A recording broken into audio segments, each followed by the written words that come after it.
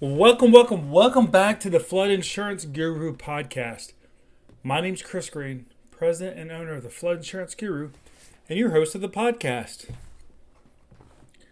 Today we're going to be talking about solid built structures. Before we get started today, remember, if you've got questions about flood education, flood zone changes, flood insurance, maybe even elevation certificates, make sure to visit our website, floodinsuranceguru.com.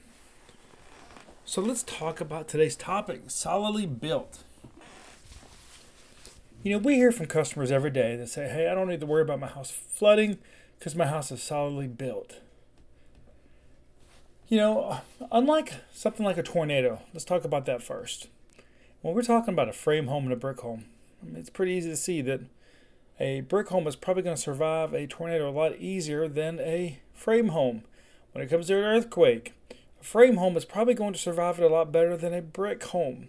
However, when it comes to flooding, these things don't really have as much of an impact. You have what's called hydraulic pressure from this water. When the water enters the building, the foundations of these buildings are probably pretty similar if you're talking about a slab or a brick home of how water can get in.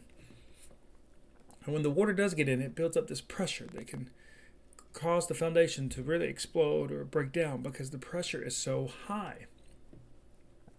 So it may not matter how your house is built, that the chances of it flooding are still going to be the same, and actually could cause even more damage with it being solidly built with this pressure of causing these walls to cave in, causing the rest of your house to cave in, maybe causing a total loss to your house.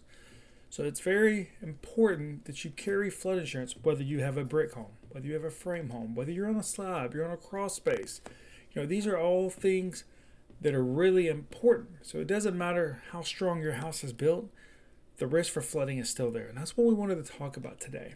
So remember, if you've got questions about flood education, flood zone changes, elevation certificates, flood insurance, make sure to visit our website, floodinsuranceguru.com.